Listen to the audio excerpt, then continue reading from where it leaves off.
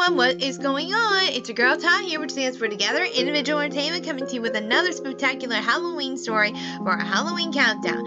And as a reminder, it is now October 10th. We are at least 21 days until it is Halloween. So let's get into our story. And as always, I thought it would be best to show a little consideration to our one-of-a-kind aardvark that premiered 25 years ago and unfortunately shut down this year on its 25th anniversary. Arthur, I thought, why not read the book Arthur's Halloween in honor of him? Alright, so let's get to it.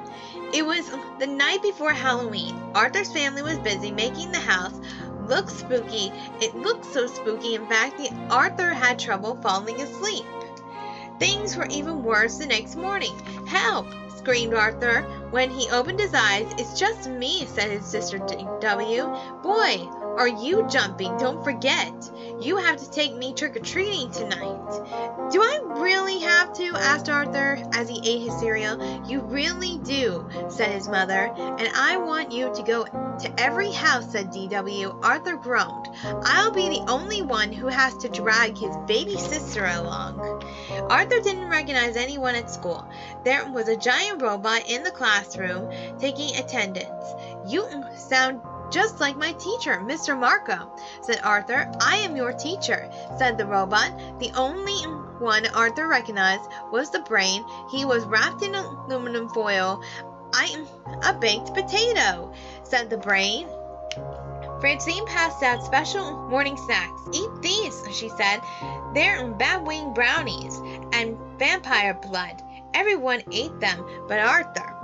Then they all put on their blindfold. Buster passed around the bowls he said were filled with human eyeballs, hearts, and brains. Arthur turned pale. When it was his turn, he wouldn't even touch them. "What a scaredy cat," said Francine. "Chicken," said Muffy. "They're only peeled grapes, jello, and cold spaghetti." When it came time to go trick-or-treating, Buster knew which houses to skip. "Don't go there," he said. "They only give apples." "Gross," said Francine. "And don't go to the big house on the corner," said Buster. "That's the witch's house. My brother saw someone go in there last Halloween, and he never came out." Arthur tried not to look afraid. Arthur and his sister had trouble keeping up with the others. First D.W. got her tail caught, then her back broke.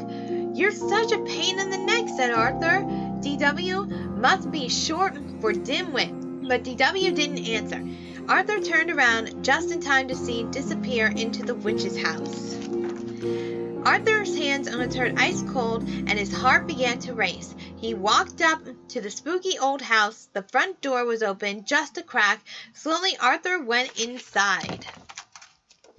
"Look!" cried Buster.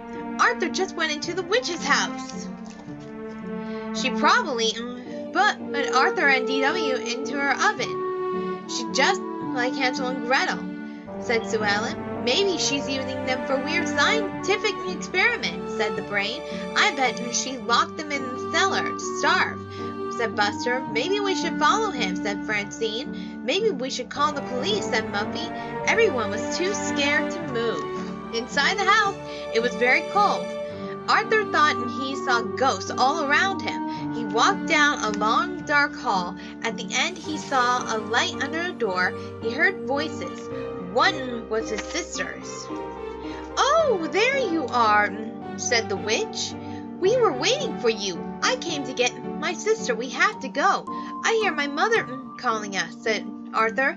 "I don't hear anything," said D.W. "My name is Mrs. Tibble. I hope you won't leave without some cider and donuts first. They're chocolate. Your favorite," said D.W. "I've waited all night for trick-or-treaters, but you're the only one," said Mrs. Tibble. "Years ago, our doorbell never stopped ringing. Maybe it's broken like the window," said D.W. Mrs. Tibble nodded. "It is harder for me to keep up with this big place these days. Maybe if we had help you fix up your yard, the place won't look so spooky," said Arthur. Arthur finished his donuts and Mrs. Tibble opened the door and turned on the porch light. She gave Arthur and DW a big hug. "See you Saturday to rake the leaves," said Arthur. "You're still alive?" said Francine. "I can't believe you went in there alone," said the brain. "You're so brave," said Sue Ellen. "What's in the bag?" asked Buster. "Probably eyeballs, hearts, and brains," said Francine. "It's easy to find out," said Arthur. "Just close your eyes and reach in unless you're too scared. We've been into every house now. Can we take the shortcut home through the cemetery?" asked DW. "The cemetery? Oh, Halloween? Are you guys crazy?" asked Francine. "Follow me," said Arthur as he marched ahead. "The cemetery is a great place. People are just dying to get in." Alright, so that was Arthur's Halloween. I hope all of you enjoyed this story. And in the meantime, this is Ty saying Happy Halloween. Bye!